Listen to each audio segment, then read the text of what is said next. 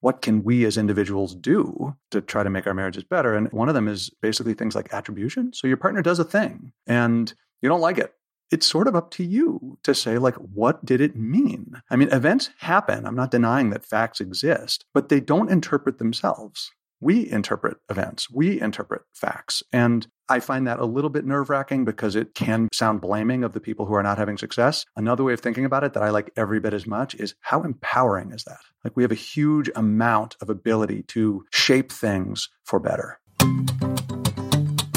So the science is crystal clear. Deep, genuine, healthy, and enduring relationships, they're at the center of a life well lived. But so often, it's those long-term, intimate partnerships that we take most for granted or give the least attentiveness to, just kind of assuming they'll keep on keeping on until they don't.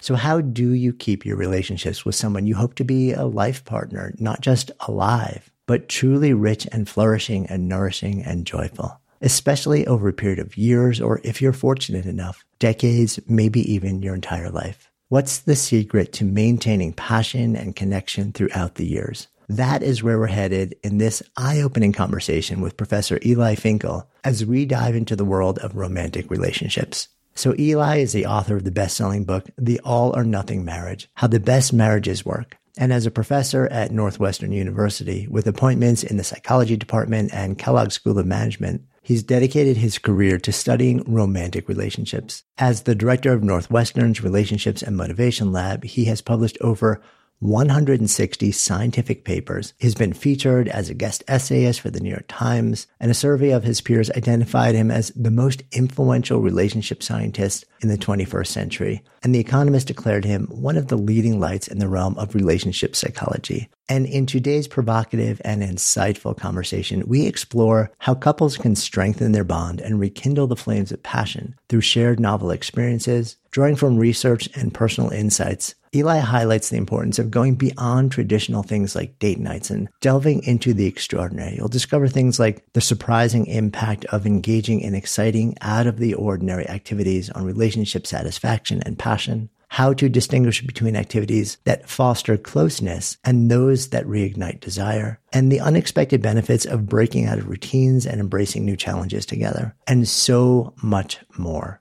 Eli shares really valuable and new insights on how couples can be deliberate about rebooting their relationships and resetting priorities, all while creating meaningful connections and lasting memories. And he shares this really fascinating take on the profound way that marriages have changed over the last few generations and our expectations have changed around them. So excited to share this conversation with you. I'm Jonathan Fields, and this is Good Life Project.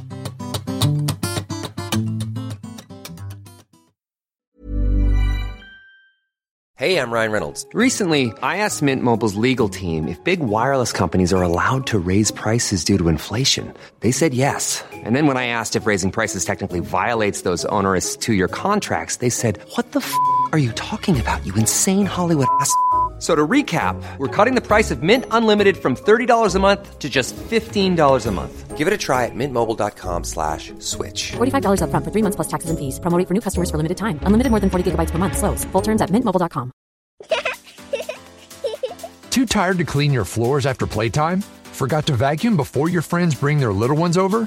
Let Eufy X10 Pro Omni help. Powerful 8,000 PA suction removes debris, and MopMaster dual mop pads scrub away stubborn stains with ease. Save time and keep your floors cleaner. Want to know more? Go to eufy.com, that's EUFY.com, and discover X10 Pro Omni, the best-in-class all-in-one robot vacuum for only $799. This message comes from BOF sponsor eBay. You'll know real when you get it. It'll say eBay Authenticity Guarantee. And you'll feel it. Maybe it's a head-turning handbag, a watch that says it all, jewelry that makes you look like the gem, or sneakers and streetwear so fresh, every step feels fly. eBay gets it. So look for the blue check mark next to that thing you love, and be confident that every inch, stitch, sole, and logo is checked by experts. With eBay Authenticity Guarantee, you can trust that feeling of real is always in reach. Ensure your next purchase is the real deal. Visit ebay.com for terms. just super excited to dive in with you. Just actually celebrated my 25th anniversary last year. Been together with my wife for 30 years. I'm deeply fascinated by what keeps human beings in a dance together over a long window of time, whether it's personal, whether it's marriage, whether it's long-term partnering, which I think is becoming more common these days, or even business relationships. I think there's so much interesting overlap there. But maybe let's take a little bit of a step back in time and create a bit of a historical context for what we're even talking about here. Because a lot of your work has focused on this really sort of like interesting evolution of marriage or partnering, describing these three different eras or eons. Let's take a little bit of a step back in time and walk me through sort of this progression a bit. Yeah, I think it's hard for us today to realize that our assumptions about what marriage is are so strongly situated in our cultural and historical moment. So even just in the US, I find one tool that's useful for thinking about how different things are is to go back a couple centuries and think about the moment when Abraham Lincoln was born. So this is 1809, a couple hundred years ago. And he was born into a one-room dirt floor log cabin. He had an older sibling, but one additional kid came along, died in childbirth. His mother died when he was still 9 years old, and his only remaining sibling died when Abe was still a teenager while she was giving birth to her own stillborn child. And, it's a bit of a tale of woe. It's sort of an interesting backstory on perhaps the greatest American of all time. But for me, it's a telescope into what was life like, or at least an empathy induction into what was life like back there before you just sort of strolled by Target to pick up the stuff that you needed. And in an era like that, if you were alive when life was precarious like this, and the unit of economic production was the individual household, and literally marriage was about food, clothing, and shelter, not to mention the creating of candles for light, and this is what family life was, what would you look for in a partner? Well, sure, you would love to love your partner and feel a deep sense of meaning and purpose, and if the sex was good, all the better, but the demands for psychological fulfillment were luxuries. They weren't necessities. And nobody stood at the altar and said, you're my soulmate, or you complete me, you're my best friend. And it was like that really until the Industrial Revolution. So starting around 1850 and then for over a century, really reaching its peak around 1950, you get the second wave. So if that first wave was the pragmatic era that's really about basic physical needs, then you get this era that's really this ideology of marriage is about love. This is the essence of what it's about. And television came around at the right time to canonize this for us, and Leave It to Beaver, Father Knows Best, the breadwinner homemaker love-based vision of marriage, which for a long time people aspired to and was thought of basically as a recipe for heaven on earth. And love was primary. Again, marriage was about other things, of course, reproduction, a sacrament before God, good way to raise children. Like it was about many other things, an economic arrangement. But the ideology, the talk about marriage was that it was about love. And that is still the case. But what was wild is that starting around the 1960s, call it something like 65, you get what all of us know is this vast cultural upheaval. And even though people had aspired to this breadwinner, homemaker, love-based vision of marriage, they ended up finding it pretty stifling. The gender roles, the strictness of the ideas. And if it had been the truth that men are assertive by nature but not nurturant, and women are nurturant by nature but not assertive, then maybe it would have worked just fine. But it turns out that men felt stifled in their roles. Women especially felt stifled in their roles. And you get this vision of marriage that shifts again. So love stays important, but it's not enough. And these days, in this third era where we still are, you wouldn't be shocked if a friend said to you, like, I love him. He's a good man and a good father and very reliable. But I feel stagnant in this life and I don't have that much passion, and I'm not going to live the remaining 30 or 40 years of my life feeling that way. I need to have a more rich and fulfilling and frankly authentic sort of existence. And so we can call this third era the self-expressive era. And there are certainly pros and cons of these changes. Yeah, I mean, it's interesting because the first era that you described, let's assume that was there for maybe centuries, if not, like human history before that. Then the second era was love-based.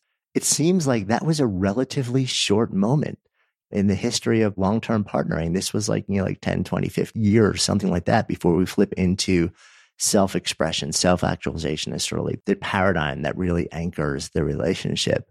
I'm curious whether you have a sense for what actually happened that made that more of a blip on the radar than what seems to be longer, more sustained eras. It was a blip, that's right, but it wasn't a blip in people's aspirations. So even if you go back to Jane Austen, so we're talking, England, and we're talking 1810s, basically 18 teens, you have the roots of this, right? That's like, wouldn't it be amazing if you could marry for love? Now, there's no assumption in those books that like that's a reasonable option for lots of people. It's like an aspiration that people hoped might happen, but they realized that everything was based around marriage and you couldn't necessarily indulge in a love-based marriage.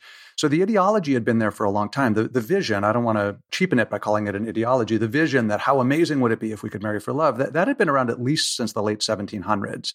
Mind you, not always, right? So just as a brief aside, in the Middle Ages, so courtly love, for example, very much believe in romantic passion, but not with your wife, you sicko, right? Like that was, meant for totally adulterous, right? And that was an ideal. Anyway, the love-based era in the modern sense of it really started in the late 1700s. And you're right, that really there was a brief period of time when it dominated the scene before people started saying love isn't enough.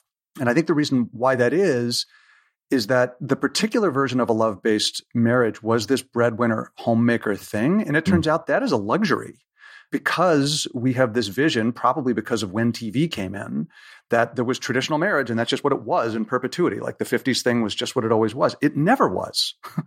Stephanie Kuntz, the terrific historian, has a book called The Way We Never Were. She says, like, Leave It to Beaver wasn't a documentary. And the reason why I think it really came to prominence in that era was after World War II, there had been a generation of Americans that had dealt with a lot of upheaval. So 1929 was the market crash. You then just had the Great Depression, which ran right into World War II, where lots of young men were killed, and just a lot of upheaval and uncertainty. And then you had this period of time where America really for the first time was the hegemon, was the dominant superpower, and the rate of economic growth and the extent to which it was shared up and down the socioeconomic hierarchy was like unprecedented really anywhere. And so there was a period of time, call it 1945 to 1975, where like an 18-year-old boy could graduate high school and get a union card and kind of support a family of 5. And that made it possible for us to have the vision that people had long hoped for. And then they got it and they thought, on average, look, some people loved it, but on average, they thought this actually isn't fulfilling in the way we'd hoped. And that corresponded with, of course, Betty Friedan and the feminine mystique and the Vietnam War protests and the civil rights movement. And it basically what we think of now as traditional marriage was an aspiration people had for a long time. Finally, in the 50s and the early 60s, Americans, large swaths of Americans were able to get it. And when they got it, how did they feel about it? Not that great.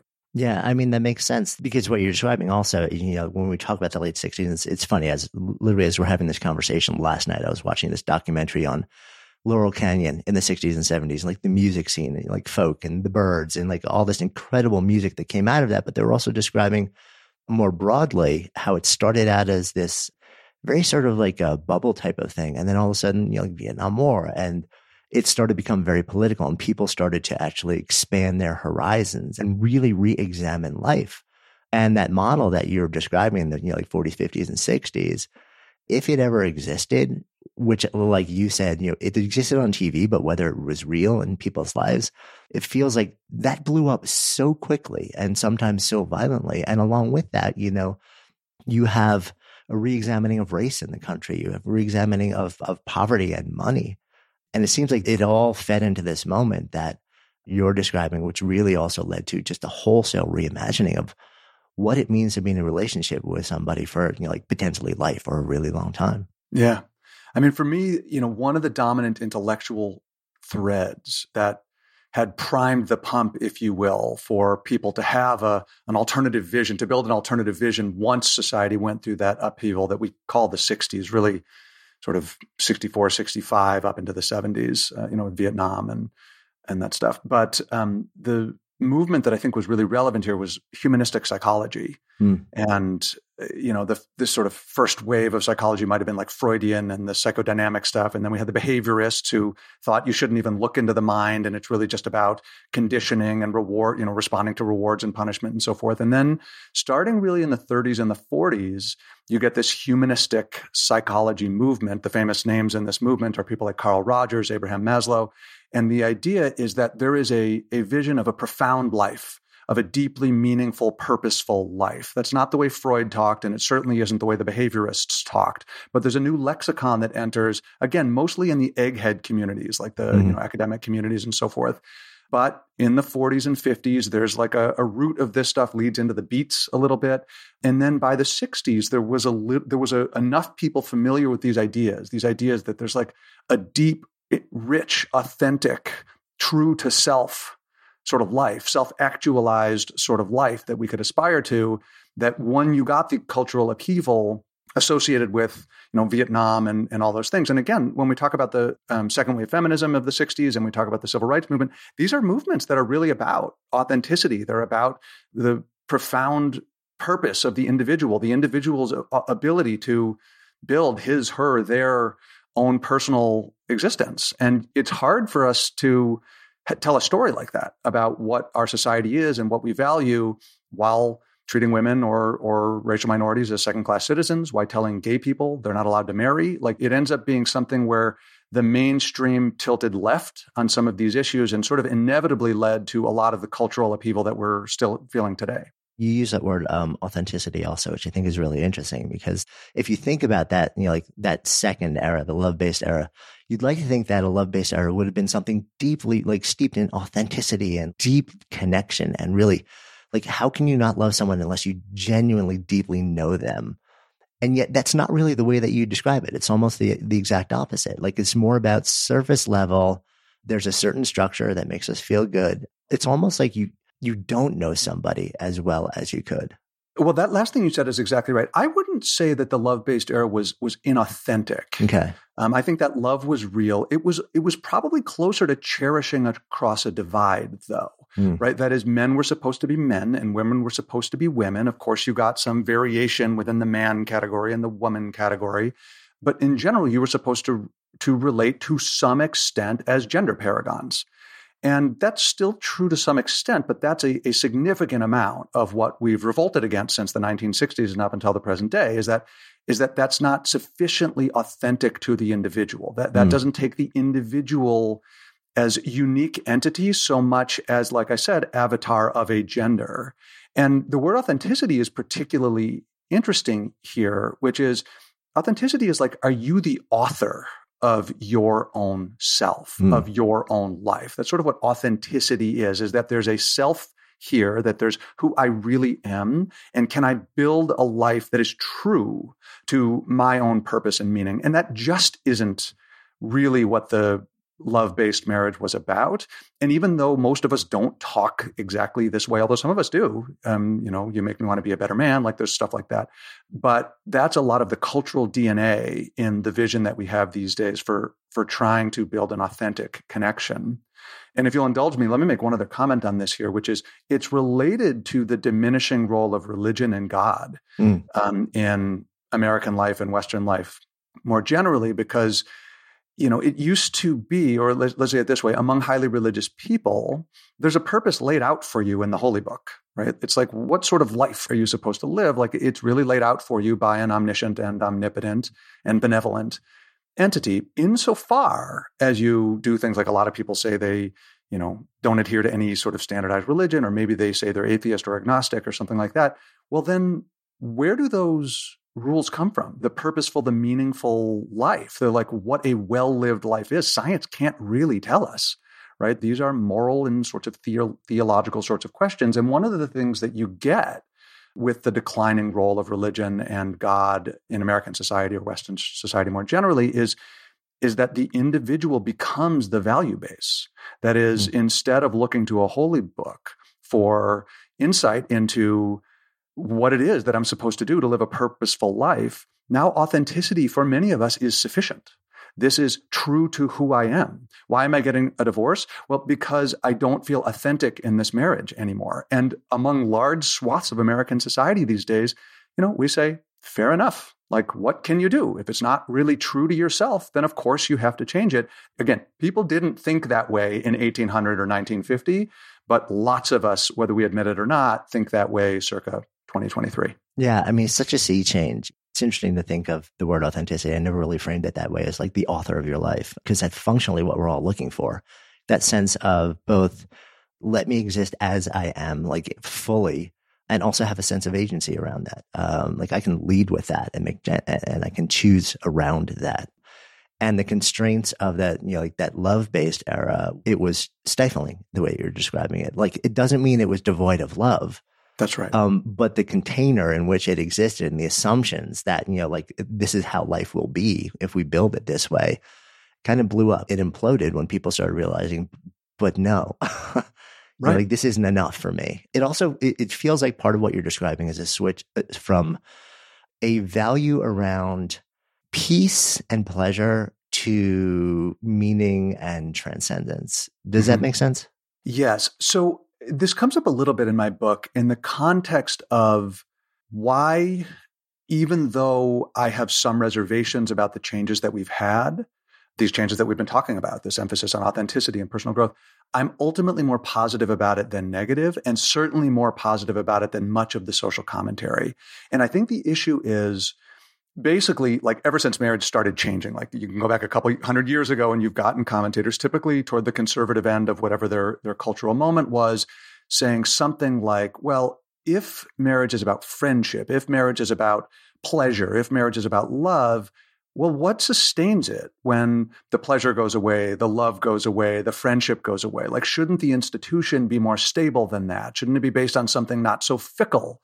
And shouldn't it be based ultimately on commitment, on either a sacrament before God or a sacrament before your family, or just a commitment to live a life like this and not to divorce if things don't feel good anymore, right? To trivialize it a little bit. But that has been a lot of the social commentary. And honestly, I find it credible. I find that, like, I take seriously these social commentaries that's like, what is marriage if it doesn't involve a commitment beyond, like, the love's still where it was when I said I do, and so therefore we're together. But if it's not, then it fades. And I think, again, I wouldn't say I totally agree with the critique, but I find the critique valuable and worth taking seriously. But there's another way of thinking about it, and this is where I really credit the humanistic psychologists, which is that there's a way of thinking about, like, a self-oriented life that is about happiness and pleasure. And I do think most of the critiques sort of assume that. It's like, well, why would I deal with inconvenience? Because that's not pleasurable and therefore divorce. I think the vision that grew mostly in the 1960s and has continued again with variation to develop up to the present day is more based on meaning and purpose.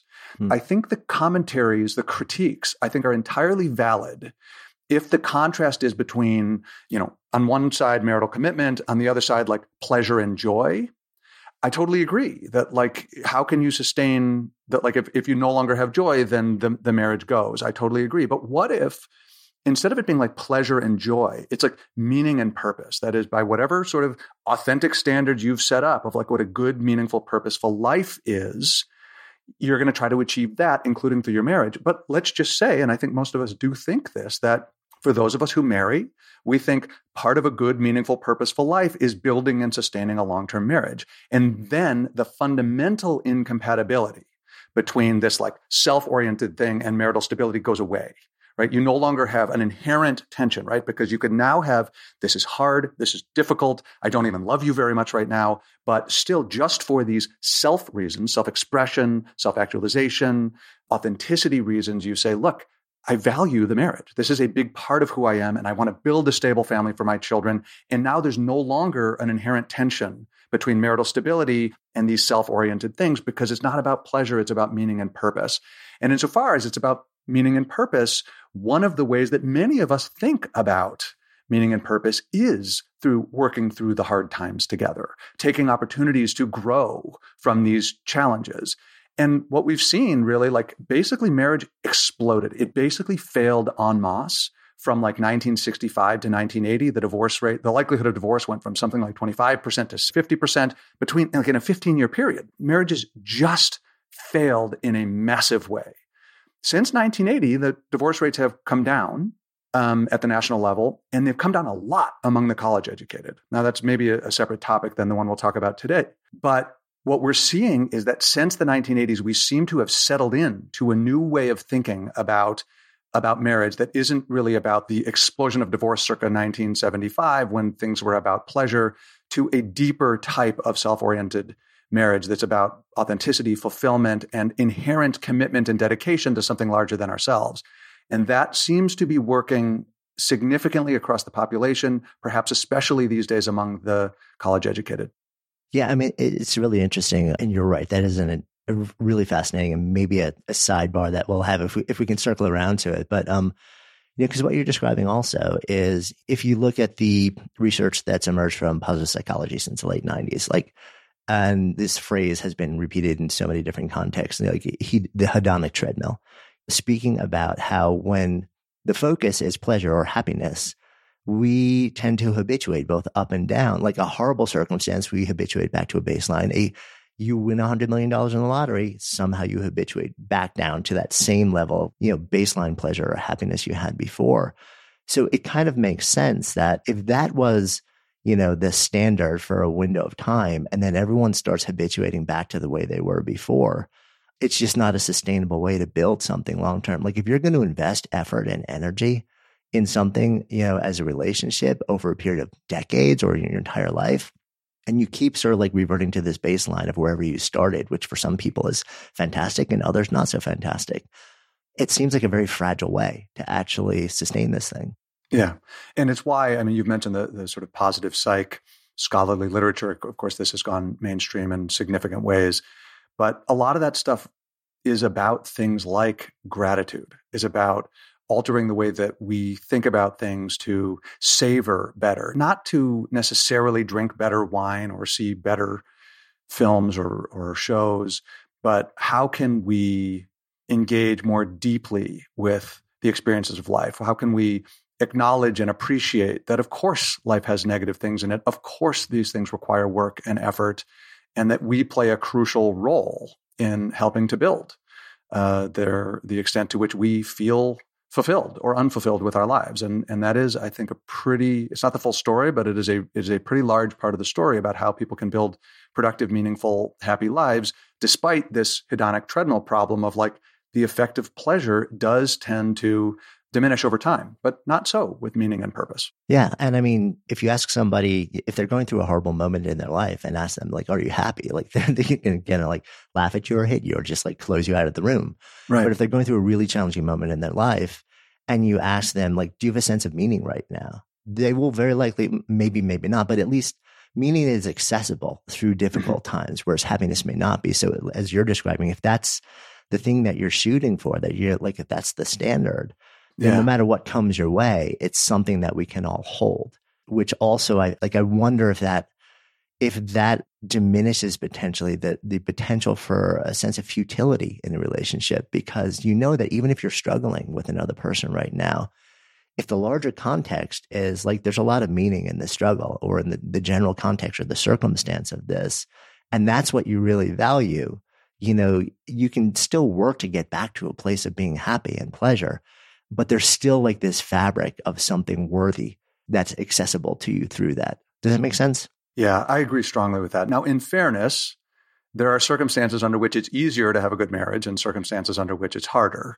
If there's plenty of resources to, pay the babysitter and pay the house cleaner and take the romantic vacations, and it is easier than if you're chronically figuring out how to work the 3 jobs and get the kids on 3 buses to, daycare or school or something. So there's no doubt that our objective circumstances also really matter.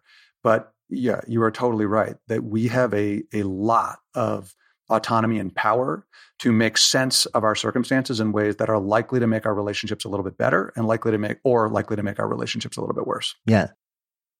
Good Life Project is sponsored by Defender. So living in Boulder, Colorado, I'm a huge outdoors person. Adventure is just such a fun part of life. I'm always looking for ways to bring more into each day. And the Defender 110 can be a big part of that. The Defender 110 helps you push what's possible with a vehicle that's made to go further. With its legendary off-road chops, the Defender can tackle gnarly trails, tough weather, and extreme environments in no small part because they've tested Defenders in some of the harshest environments on Earth, so you can count on its durability in the wild. And the Defender welcomes all your stuff with wide open cargo space. No need to cram like sardines when there's room for the whole family and all your gear. Driving one of these legendary vehicles gives you the confidence to explore more and stress less. And it's also packed with innovations to connect and protect you, like innovative camera tech and an intuitive driver display to make maneuvering a breeze. The Defender family includes the 2-door 90, the 110, and the 130 with room for up to 8 thrill seekers. This ride is made to push limits and possibilities to take the adventure to you and deliver maximum fun along the way. Learn more at LandRoverUSA.com/Defender. Your Defender awaits, my friends. Good Life Project is brought to you by Air Doctor, makers of those amazing air purifiers I keep in my home studio and have been talking about for a long time now. So even though I talk for a living, my vocal pipes could use some help dealing with indoor air, which can contain so many different irritants. Luckily, my trusty Air Doctor uses an incredibly advanced ultra HEPA filter to capture particles 100 times smaller than old school HEPA filters. We're talking smoke, pollen, mold, bacteria, all those nasty micro critters in the air. My Air Doctor just gobbles them up so I can podcast and breathe and write and be in peace and with peace of mind. So give your indoor air a purification boost with Air Doctor. Air Doctor comes with a 30-day breathe easy money back guarantee. So if you don't love it, just send it back for a refund minus shipping. Head to airdoctorpro.com and use the promo code GoodLife and you'll receive up to $300 off air purifiers. Exclusive to podcast customers, you'll also receive a free 3-year warranty on any unit, which is an additional $84 value. So lock this special offer in by going to airdoctorpro.com or airdoctorpro.com or just click the link in the show notes and use the promo code GoodLife.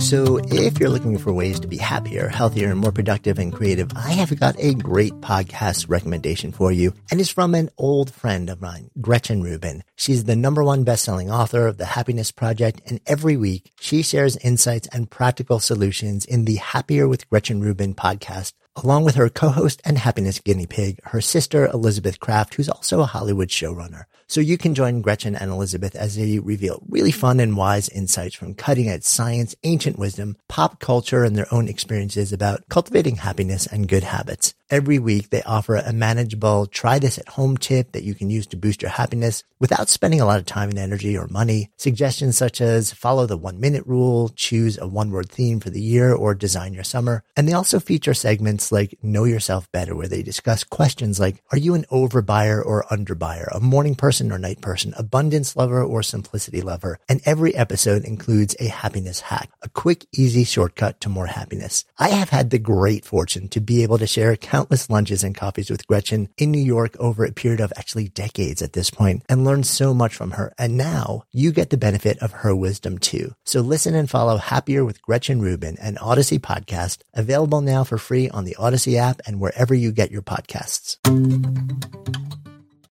Good Life Project is brought to you by Canopy, makers of the new filtered shower head. So if you've ever experienced a dry, itchy scalp or noticed your hair color fading faster than you'd like, turns out the culprit could be your own shower water. Hard water filled with minerals and contaminants can really do a number on your hair and skin, leaving it dry and damaged rather than nourished and vibrant. But don't worry, Canopy's come to the rescue with their genius filtered shower head. Dermatologist approved, this little gadget uses a 3-stage filtration system to greatly reduce contaminants and odors in your shower water, leaving you with healthy, nourished hair and skin. No more straw-like hair and alligator skin on Canopy's watch. And the best part, this filtered shower head, it installs in just minutes, no tools required. Its unique quick-release design also makes replacing filters a total breeze. So go to getcanopy.co to save $25 on your Canopy filtered shower head purchase today with Canopy's hassle-free filter subscription. Even better, our listeners can use the code GOODLIFE at checkout to save an additional 10% off your Canopy purchase. Or just click the link in the show notes and use the code GOODLIFE. Give your hair and skin the nourishment they deserve. All right, so it's come up twice now, so let's just go there. This notion of who is, so we're kind of like, we've moved into the self-expressive marriage phase, right? And that's kind of what we're deepening into. And what we've just kind of dipped into a little bit is this actually available to everybody? And if you are really struggling financially, if you are under-resourced, is this just a paradigm which is there for the privileged, or is this something that really anyone can tap into in some level?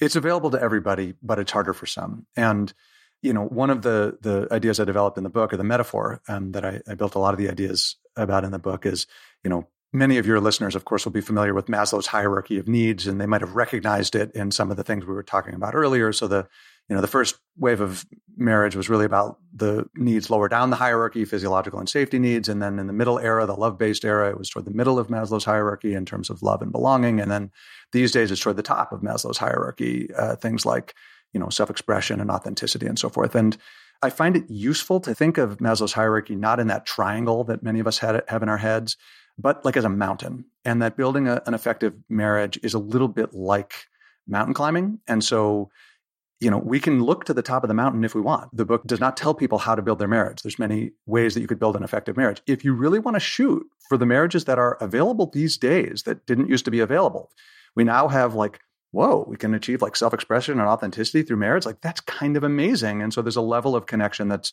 available today that was largely out of reach in eras where people weren't even trying.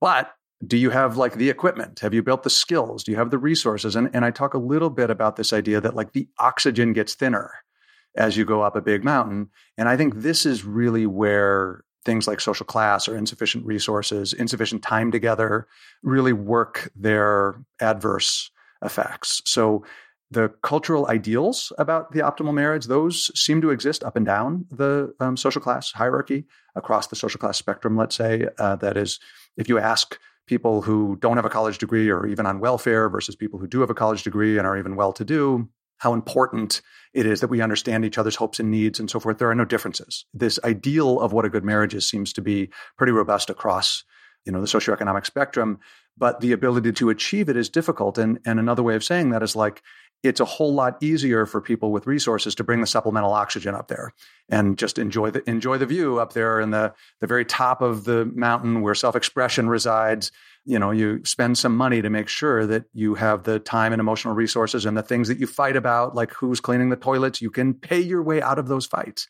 And it just makes everything easier. Yeah. It's the type of thing where it's sort of it's not really a conversation about how can we change that? It sounds like this is a reality, at least from your observations. And the bigger question is not how do we change this in the context of marriage, but how do we change the larger social structures so that we have more equity, so that people have more, so that some of the things that would stop us from putting on the oxygen mask, at the, the top, 4 and 5 rungs of Maslow's hierarchy are available to more people. Yeah. Again, one of the issues with me is the answer I'm going to give you here is both. And actually, among my fellow lefties, you sometimes get a story that I also find kind of depressing, which is that, well, how could anybody have a good marriage if you're poor, right? That it's all social structure. It's all your economic circumstances. And I find that offensive. I find that paternalizing and borderline offensive. Poor people too can work on themselves and work on their marriage and be happy. And so the emphasis on social class, which I think is crucial, becomes excessive when we deny the individual and the individual couples the ability to make their lives better. So the answer to your question is yes, and. I certainly think more marriages would succeed and divorces would be lower, especially among the people with less education, for example, lower income, if we had social resources, if our society were structured to make poverty less scary, less oppressive, that you have to take, again, 3 buses to work at the Starbucks to make only enough money barely to make ends meet. I think things would be a lot better and relationships would be better. That said, I'm not denying anybody the responsibility for doing what they can to make their own life and their own marriages as strong as possible. And both the responsibility and also possibility, the opportunity, yes, that right. Acknowledging that we all have some level of agency, going back to that word again. That's right. And what a time to be alive. It's some of what I'm saying may sound kind of depressing. It's we're asking so much. And, I haven't talked about it here, but the amount of time we're spending with our spouse, at least alone with our spouse, is lower than in the past, mainly because we've gotten so intensive about our childcare, so much more intensive about time with our children. But how cool is it that we live in an era of marriage that has a bunch of options, and one of the options is shooting for the top of Mount Maslow, that we can look up there to the top and say, boy, there's a summit there that I don't think people in earlier eras had even been aware existed. Like, have we developed the equipment? Have we built the tools? Do we want to go up there, at least for a while? And then when we're like overwhelmed because there's a newborn or because there's a cancer diagnosis, like, whoa, let's descend back to base camp for a while, lower some of those expectations for a while, and then regroup for the next ascent. Like, I think that's how the best marriages are working these days, is their expectations are very, very high, but also very flexible. And they realize, like, you can't have high expectations all the time. And can we calibrate our expectations to what our circumstances can actually deliver now? And like, man, I'm psyched that I get to live in this era. Yeah. If meaning is, the bullseye, then that allows you to calibrate up and down and still experience it. It's like you don't have to leave that thing, which, quote, keeps us together and which we're both aspiring toward. We don't have to leave it behind, if struggle drops into our life, or if not even struggle, you just said, and you write about this and talk about this, like you have a kid. Every parent knows that changes things in profound ways. And sometimes, as you describe in the book, like you have to have the ability to descend down and know that that's actually available to you. And that doesn't mean it's the end of the marriage. It doesn't mean we no longer love each other. It doesn't mean, that sex is annihilated from the relationship from this moment on. Just for a while. Right. It means that you're adjusting like to whatever's going on. It's interesting also because especially in this particular context, I know, and you write about, you kind of use your own relationship as a laboratory, and you write about it and you share about your own experience, like during that particular season of kind of descending down as a way of still making everything okay. Yeah, it was. Yeah, even now I sort of like some emotion thinking back. It was a hard adjustment for us, mainly for me. I guess I would say, if I'm seeking some sympathy from your listeners who don't have kids and are thinking about having kids, I guess I would say, like, where are you going to find the 30 hours a week? Like, what are you going to cut from your life once you have your first kid? And it's going to be a lot of stuff you like. And now there's going to be like a lot of the stuff it's replaced with is, laundry and diapering. And those things aren't necessarily that fun, but depending on the temperament of your kid, you might have a lot of things that like involve irrational screaming and, maybe not only from your kid. Some of it might be from you, or at least from me.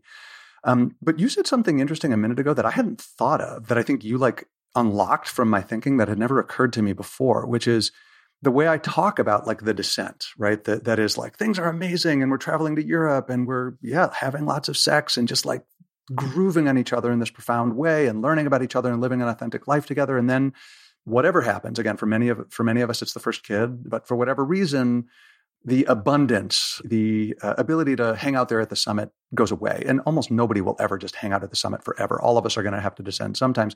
And the way I've always talked about that is, what a bummer. Like, that's a bummer, but it's good that it's available, and like hang out at base camp as long as you need to. And that's a good way of lowering your expectations to avoid disappointment. But the way you characterized it a few minutes ago was fascinating for me, because you said, like, in a way, if you're thinking about meaning and purpose, isn't that all part of it? Isn't it all like, hey, we're entering a new stage here, and how's it going to play out? I don't know, but we're in it together, and we're going to make sure that we're not expecting so much that we're chronically fighting and disappointed. And that isn't necessarily like the disappointing part of the relationship. That may well be part of the whole meaning, purpose, connection part of the relationship, and it'll make the next summit even more pleasurable. Yeah. I mean, it's interesting to me also, kind of gone deep down the rabbit hole with meaning and some of the research that's evolved around it over the last really 2 decades. And it is fascinating. And it really kind of tracks the way that you describe the evolution of marriage as well. It's really become this, elevated thing in no small part because I think we have the luxury to center it more than we did when it was all about keeping the family safe, putting a roof over the head and food on the table. We're in a different moment. But being there, is also astonishingly powerful. And then I also reflect in things, like Viktor Frankl's like famous piece, like Man's Search for Meaning, the most horrific circumstance you could ever live through. And yet, upon reflection, that becomes not only a source of personal meaning to keep him going, but it becomes an entire field of therapy, logotherapy, that then says, let's center this because it makes a difference. Because when you're going through these really hard moments, and now we're talking in the context of with somebody else, it still gives you something to say, but we are checking this box. And that box really, really matters to us. Yeah. If I remember correctly, Finkel built a lot of his thinking around the Nietzsche observation that a person who has a why to live can endure almost any how. Right. I forget the exact, you might remember, do you remember the exact line? I think that's pretty much the quote. Yeah. Yeah. And look, again, I don't want to be unsympathetic. I don't want to blame people for their hardships. Lots of people really will struggle with their marriages and their personal lives, many for very, very legitimate reasons. So I don't want to rest 100% of the responsibility for, marital success at the feet of the individual and the couple. But there's a lot of room for us to interpret things in ways that will make the marriage worse or make the marriage better. And actually, even at the very practical, last part of my book is very, very practical. And even at the level of so if this framework for thinking about marriage is correct, what can we as individuals do to try to make our marriages better? And we talk about a bunch of stuff, but one of them is basically things like attribution. So your partner does a thing and you don't like it. It's sort of up to you to say, what did it mean? I mean, events happen. I'm not denying that facts exist, but they don't interpret themselves. We interpret events. We interpret facts. And what does it mean that my partner showed up late for the third straight time? It's not costless to give the benefit of the doubt every time. There is some risk that you'll make yourself a doormat. But the extent to which we feel distress about it and that the relationship will suffer is heavily determined by the way we interpret the events that we're experiencing. And I find that a little bit nerve-wracking because it can be sort of sound blaming of the people who are not having success. Another way of thinking about it that I like every bit as much is how empowering is that? We have a huge amount of ability to shape things for better. And I think it is incredibly empowering. And you share a whole bunch of different things. Okay, here's something to explore. Here's something to explore. And that attribution I think was fascinating. Is it external? Is it internal? Internal for the good stuff, maybe external for the stuff that doesn't sit quite right with us. Right. But it feels to me that for literally everything that you offer, whether it's gratitude exercises or understanding attribution differently, there's a meta skill, and that meta skill is awareness. Meta skill is the ability to actually zoom the lens out. It's not just the ability to focus your attention in a particular moment in time, but it's the ability to actually notice where your attention is being focused. What is your inner chatter? What is the external chatter? What does the moment and the circumstance give us?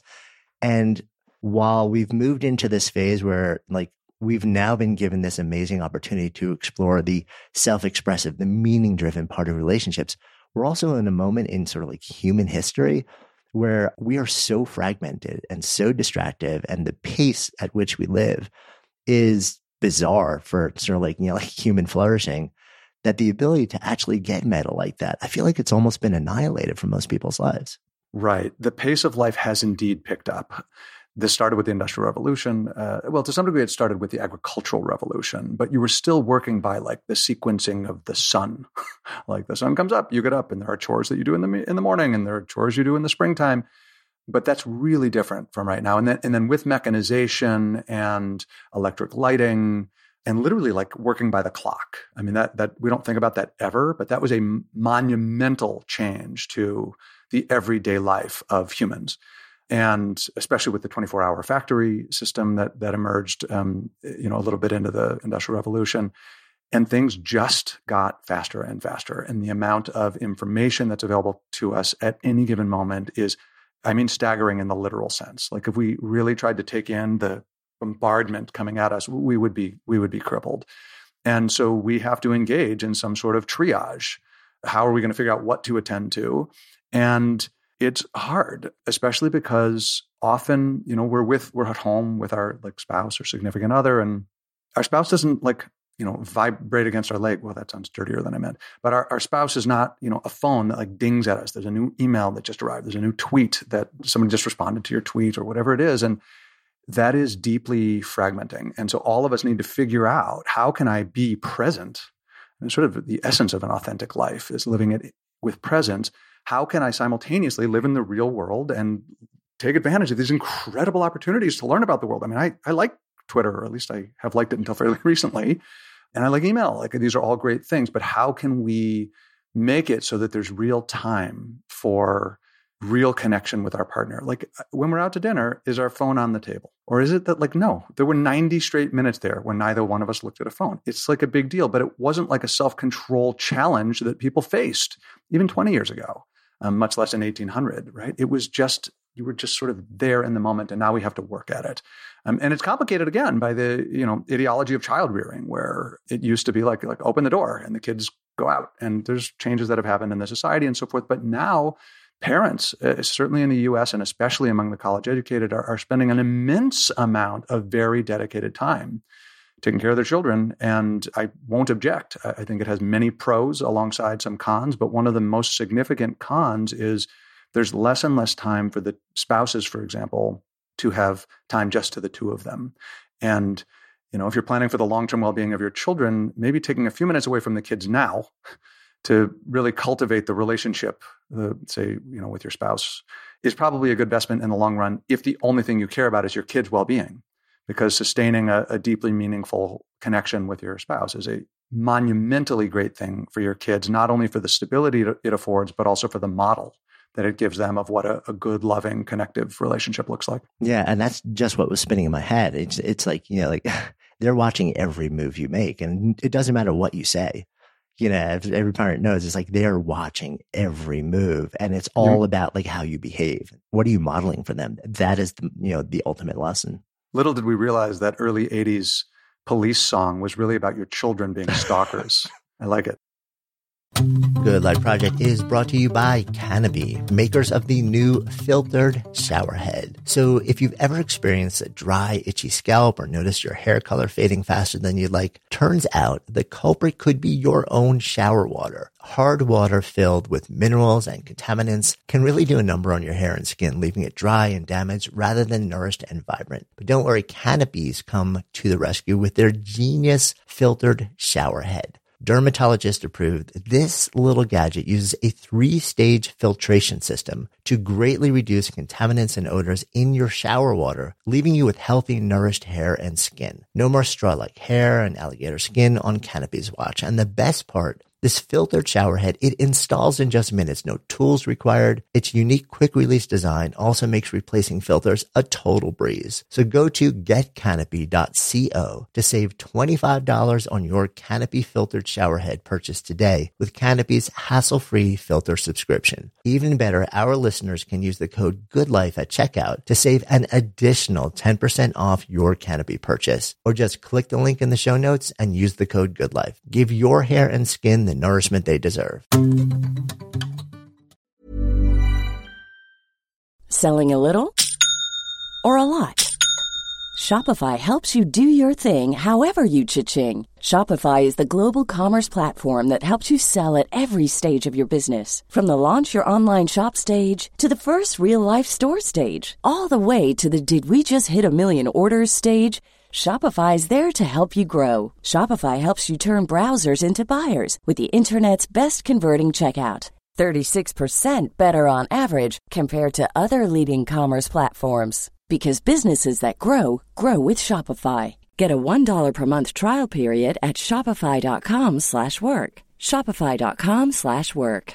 This message comes from BOF sponsor eBay. You'll know real when you get it. It'll say eBay Authenticity Guarantee. And you'll feel it.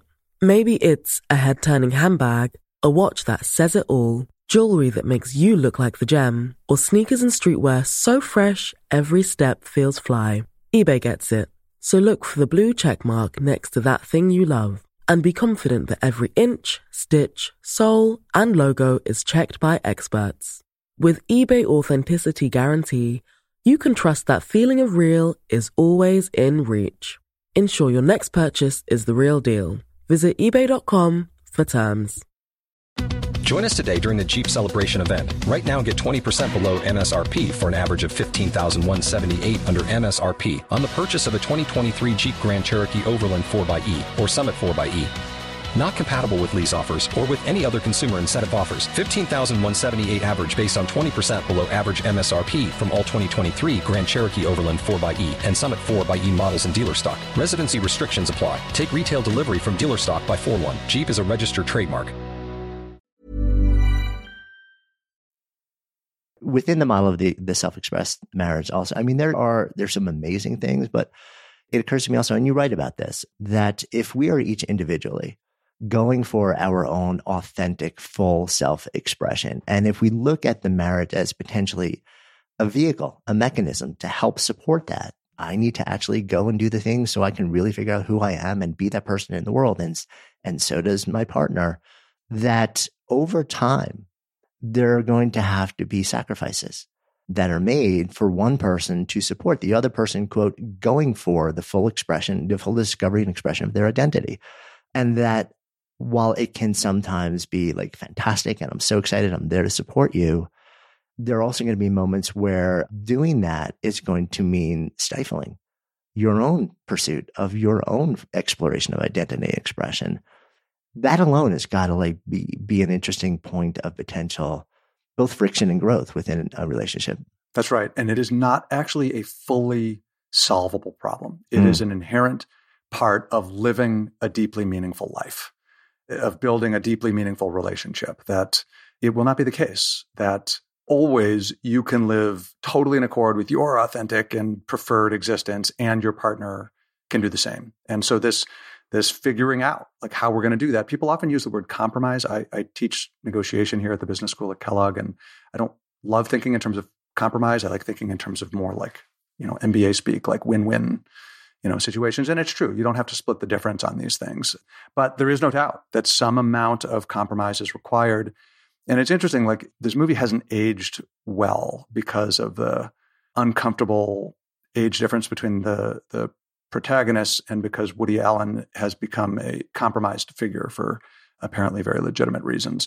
But the movie Manhattan has something very interesting. So this, again, was long considered one of the great films up until recently. And he is 42 and he's dating a 17-year-old. This is, again, part of what's uncomfortable. But what's interesting about it for the present purpose is she has this great opportunity to study abroad, like a really once-in-a-lifetime opportunity to study abroad. And he just is totally encouraging her to do that and says, oh, it's going to be amazing. You got to go. You can't miss an opportunity like that. But she's in love with him and doesn't really want to go. And he breaks up with her. And what's interesting about it is then later in the movie, he discovers how much he loves her. Like he doesn't really know that. He thinks it's sort of like a fling. And then is like, no, she's really important to me. And what happens at the end, he literally runs through Manhattan to get to her house. And she's about to get into the cab to go to the airport. And he says, I don't think you ought to go to London. And the idea is when we really love, when we really care, the willingness we have to support our partner's goals, especially if those goals won't necessarily cultivate the relationship, our willingness tends to decline because supporting the relationship and keeping the stability of the relationship makes us a little selfish. We're willing to make sacrifices too, but we're going to require sacrifices from our partner, or at least try to require sacrifices from our partner in ways that if we were a little less committed, we might be like, sure, like go ahead. And if it splits us up, what's the difference? And this is one of the major tensions of loving, of really deeply loving someone, is can we love them and also try to afford their personal growth in ways that may be compromising for the marriage? And look, I'm not even sure what the right balance is there. I don't want to hold it up. Like the ideal person has infinite grace for their partner taking opportunities that might risk the relationship. I don't know what the right trade-off is there, but the reality is all of us are going to deal with the fact that you can't have perfect symbiosis on these things. You can't maximize the ability to support your partner in all ways and the ability to make sure your partner doesn't do anything that could be dangerous for your relationship. We all have to figure out what our comfort level is in those situations. Yeah, I mean, it is a really interesting and complex, I don't even call it a problem, just reality of like sort of like this type of relationship. I've spent some time exploring Buddhism, and this also, for me, the thing that pops into my head when I think about this is the notion of non-grasping. Like, and this is, while you wouldn't call it an aspiration because it's you're not supposed to desire or aspire certain states, but it is you're working towards being able to sort of like achieve an experience or a state of non-grasping, and that applies not just to stuff but to people. Mm-hmm. And this is one of the same way that you're sort of teeing up here. Like, there's no clear, easy answer right here. I've struggled with this exact same concept in Buddhism around people that I deeply love, because in theory, you should feel completely fine if they vanish from your life. And because your contentment, your sense of meaning, your sense of beingness, should come from the inside out, not from, it should be intra, not inter. And maybe I'm misinterpreting that. And I've got plenty of friends who are Buddhists who are listening to this may correct me down the road, but that's always been my reading of it. And I struggle with that for the same reasons that we're describing in the context of this, whether it's, a partner or whether it's a child. I cannot imagine the notion of loving them less on a level where it just doesn't matter if they need to go off and do their thing and they're no longer in my life. You see some similar in the Stoic tradition in ancient Greece. You see some of these ideas. And I struggle with them in the way that you've described struggling with them. I don't know if it's just I'm excessively American or something, but I love goals. Like I love wanting and craving and aspiring. And maybe this is sort of related to the marriage stuff we're talking about too, is that there really are meaningful individual differences on these things. And, working together in light of the fact that people differ on these things is one of the challenges, but also opportunities of a deep long-term connection. Yeah. I want to drop into a couple of things that you talk about. You described this experience of the all-in marriage, meaning if you're going to say yes to this whole experience, it's not like I'm going to dabble in this. If you really want to build something truly beautiful and exquisite and sustained, it's going to take work, sustained work forever. So you got to be all in on it. So some of the things that you explore being all in on, we talked a little bit about them, like attribution, really understanding. And it's interesting also because some of the research I've seen says, like when we look at somebody who's done something we consider to be wrong, we think of them often as like, well, that's a bad person. But when we do the exact same thing, I'm a good person who's just done a bad thing. I made a bad choice. Yeah. And I wonder, like, the research that I've seen is more in the context of others who we're not closely connected with or even potentially strangers. You see this in politics all the time, right? But I wonder if that same thing unfolds within the context of very close relationships like a marriage. In brief, yes. The story's a little bit more interesting than it is with strangers because it will depend on whether there's like a competing interest between us and our spouse. So sometimes we give our spouse full credit and that's easy for us to do. But when there's some amount of tension or awkwardness, we show those same self-serving tendencies. So if you ask people, let's imagine a number of heterosexual couples, you ask the man, what percentage of the housework do you do? You ask the woman, what percentage of the housework do you do? And lo and behold, on average, that's over 100%, right? They're doing more than 100% of the housework collectively. And down the list, it's hard, especially when we're having conflict, to be magnanimous and to feel like, well, the other person's perspective is fair enough. The issue that you raised here is so fundamental that I put some time into trying to investigate, like, is there anything we can do as sort of relationships researchers or also as individuals to try to figure out how do we deal with this problem? This problem being that we tend to have myopic or self-serving experiences, like when we're having a fight with our spouse, for example. And we ran one study where we recruited 120 couples from the Chicago and Evanston area, and we had them write every 4 months for 2 years about the biggest fight they'd had in their marriage during that 4-month period. And in the second year, we randomly assigned people to either to be in an experimental condition, an intervention, or in the control condition. And in the intervention condition, we dealt with exactly this issue. So if one of the major problems in marriage is that when we're fighting, it's really hard for us to get a broader perspective, that it's really easy for us to see why what we did is reasonable, what the other side did, what our spouse did was not reasonable. And so what we did in this intervention is we had people write about the conflict from the perspective of a neutral third party who wants the best for everybody. And they wrote 3 times in the second year of the study for 21 minutes in total. And we found that really helped, that relative to people who were in the neutral condition, they didn't do this additional writing task. The people who had tried to think specifically about their conflicts from the perspective of a neutral third party who wants the best for everybody were more satisfied. They were more trusting. They actually had a little bit hotter marriage. There was a statistically significant effect on passion in the relationship. And so there are things we can do, right? There are things that we can do to orient our thinking. That was 21 minutes over the course of a year of labor.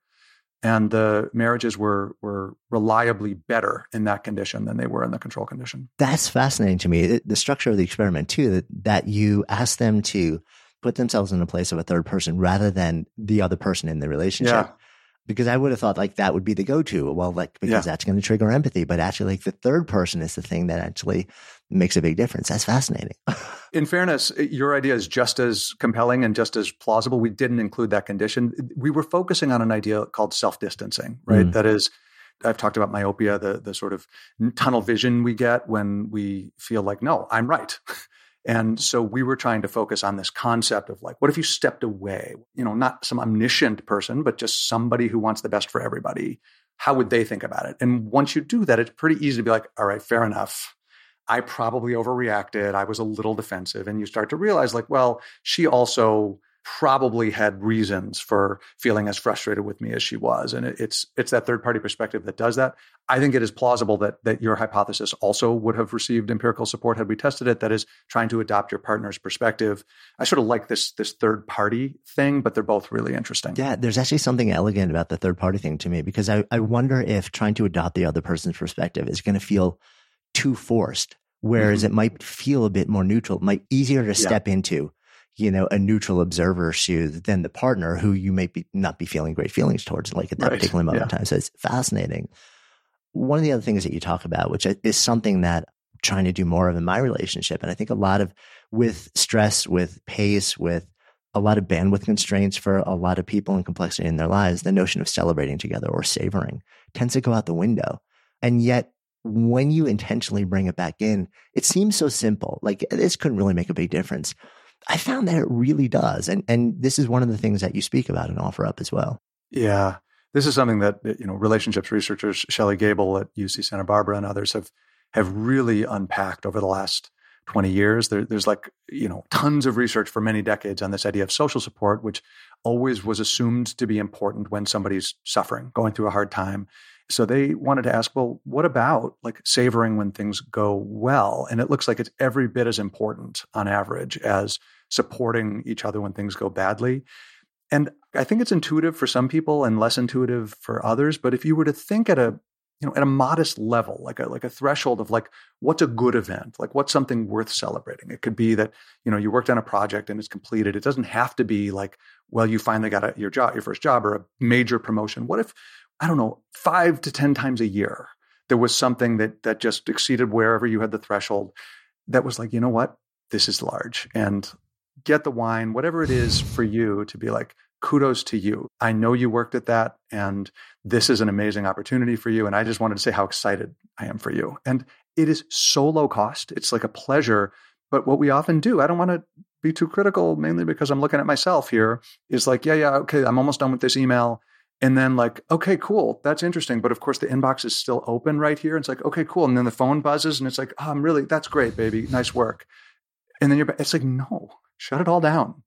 Take a moment, half an hour, and say, let's raise a glass to this one. Like, I'm aware it's not the biggest thing that's ever happened. It's not going to be a life changer in the whole trajectory of our existence, but that this is something worth taking a moment to savor. Oh my goodness. It's a big deal. Yeah. I think it's so much bigger than a lot of us really imagine.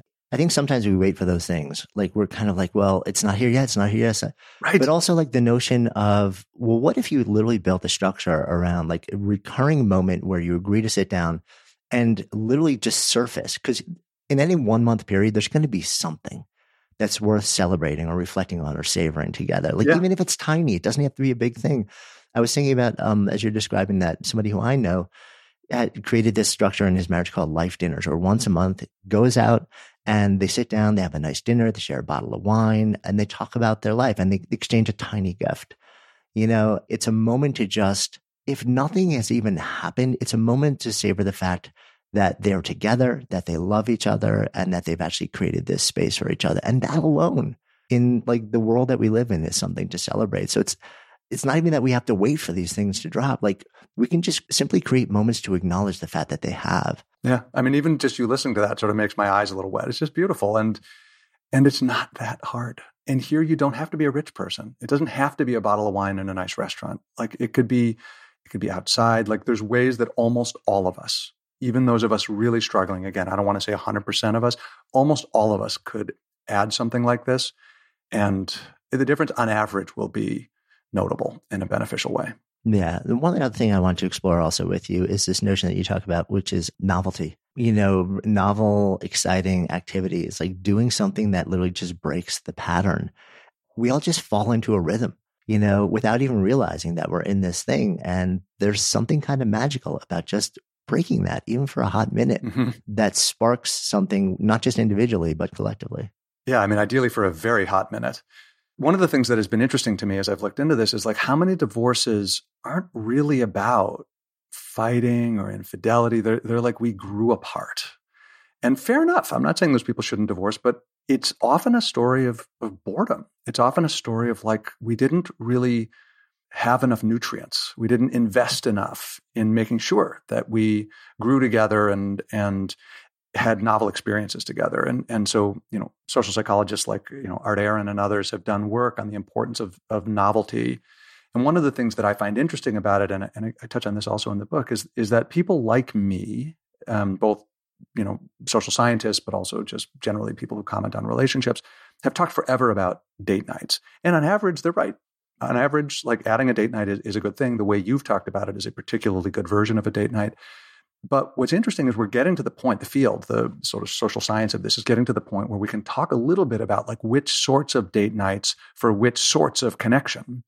And one of the studies that I find interesting, it was led by a researcher named Amy Muse in Toronto, who randomly assigned people either to a no intervention condition or to a condition where they engaged in comfortable activities together. So they listed whatever they find comfortable, reruns of Seinfeld, whatever it is, or to a third condition where they did novel and exciting things. So these could have been, ballroom dancing. I think somebody listed like shucking oysters, whatever it was. And what was interesting to me about it is they had two measures that they were interested in. And it turns out that relative to the no intervention people, if you looked at one of the measures, which was closeness, like how connected do we feel? Turns out both of those interventions are effective. Right? Turns out that making time together to watch more, Netflix, because we've made a point of doing it together, makes us feel closer. Ballroom dancing also makes us feel closer. But if you want to look at hotness, you talked about a hot minute. If you're looking at like sexual desire, sexual passion, the like Seinfeld version doesn't do it. That is, the doing sort of nice, pleasurable, routine things together is nice. It does make us feel close. It doesn't spark passion. What sparks passion is things that are outside of our everyday, that we do deliberately because they're unusual and atypical. And again, my guess is that many couples could look in the last year and say we did that 0 times. Yeah. And especially, if you look at the last couple of years. Well, fair enough. Clearly it's an outlier for a lot of folks. But I wonder if, the last 3 years for a lot of folks, and I'm just thinking about like personally now, like have developed a rhythm based on an assumed set of constraints and like fear and concern literally for life and limb. And then when you're doing this for 3 years, I wonder how hard it is to then, like, as the world starts to shift, as there's, like more of an emergence and a feeling of safety and I'm going out in the world, I wonder how easy it is to break a pattern that has been a sacred agreement between, like two people or entire families for 3 years, where like breaking of that agreement was potentially devastating outcomes. Like as we all step into sort of like this, we're emerging into like the next phase. I wonder how it will be as we all try and like look back and say, have we fallen into just this hyper routinized relationship pattern? And literally we kind of have to rewire our sense of safety and security in order to break that pattern, both to live, to redevelop our social, like communities, but also within the relationship too. And I wonder how hard it is compared to sort of like just at any given moment before the last 3 years to actually make those shifts. I think I feel mostly hopeful. I'm speculating beyond the data. I find your question fascinating. To some degree, I think the transition has happened. There's no doubt that some people are still being very cautious, but it's nothing like what it was a year ago. So I think a lot of people have made this transition, but not everybody. And some people, for very good reasons, are being very, very careful still. You're talking about sort of the COVID and masking and so forth. Yeah. So 2 things I'll say. One is there's a lot of stuff to do that isn't like COVID threatening, right? Like I'm looking out at like Michigan right now, and that happens to be a gorgeous view, but I don't know. Are you a family that like has taken walks together? Are you a couple that has taken walks? Like I think a lot of people set those patterns and they've been really good. Is that a novel and exciting activity? I don't know if it's novel, and if people view it as like an opportunity, and like then we went to this local park nearby and this other one, and we did it to try to enjoy the lights around Christmas time. Like I think there's lots of ways we can do these things without worrying about it. That's the first thing. The second thing is I'm like really hopeful about this breaking out of the pandemic. It's going to be a while before we know what the implications are for long-term relationships, but this is an amazing opportunity to break out of routines, right? So I think you're right in a way to frame the issue of like, because we've been shut down and there's been like literally life and death circumstances surrounding those decisions, is it going to be hard for us to break out of that routine? And I think that is a very reasonable way to look at it. There's another way to look at it, and I'm optimistic that this is going to be, I'm hopeful that this is going to be the more widespread one, which is that we got a reboot. Like, how cool is that? Like, we'd been married for, 19 years. And then we had these 2 years. And now we're like, or 2 or 3 years. And now we're sort of breaking back out and entering the world again. What is it that we really love? What are the things that we actually missed? What were the routine things that we were doing that, like, you know what? Didn't miss it all once we were stuck at home. And if people are deliberate about that, like, what an opportunity. I understand that it came at the cost of mass death and pain and economic anguish. But at this point, especially if the virus continues to recede and if we can sort of keep the immunocompromised among us safe, what an opportunity to reboot and reset what the priorities are and what we're going to try to do from here on out. Yeah. And it's fascinating because I think we saw this wholesale existential reexamination of careers over, the Great Resignation, and which the Great Regret for some people, and quiet quitting and all the different stuff, and like the highest quitting rate in many, many, many, many years. So people really are reexamining like the connection between meaning and work. And we also saw a lot of relationships blow up, and people were sort of like cohabitating without the ability to actually separate and realizing it's not working anymore, or like there were bad situations that really needed to end. And I wonder if folks who are in long-term relationships, who have moved through this time, who still very much want to be together and feel very comfortable together, I wonder if like that group of people will take this same experience as the same level of reexamination and reset, rather than just, we kind of get to go back to the way things were, without actually taking the time out and say, who are we each individually and what do we want from this thing together? Mm-hmm. But I agree with you. I think it is an incredibly opportune moment to actually do that, to sort of like really reflect and say, like, let's see what kind of magic we can create, or sustain or continue to build or grow or build into this thing. And I am hopeful as well. I'm excited. Like I said, we saw it happen in work.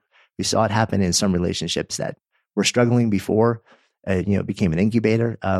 Now, I think it's going to be really fascinating as a moment for people to re-examine, how do we take this and really just use it as an inciting incident for something even more magical? I liked it. It feels like a good place for us to come full circle in our conversation as well. In this container of Good Life Project, if I offer up the phrase to live a good life, what comes up? I guess I'm traditional in some ways. I find my work to be very, very fulfilling. I'm very, very happy in my marriage these days, even though I had a hard adjustment to parenting. I'm happy with that. And even though I don't have a traditional religious worldview, I feel like there's a value system that's meaningful for me. And I try to build a life that aligns with it. And so insofar as I'm able to do those things, and insofar as my kids are happy and I'm enjoying work and my wife is happy, that's kind of it. I will say with the caveat that, it's nice to have health and enough resources to be able to live a comfortable existence. But I don't know. I think that's the best I got. Thank you. Hey, before you leave, if you love this episode, safe bet you'll also love the conversation we had with Julie and John Gottman about love and marriage. You'll find a link to their episode in the show notes.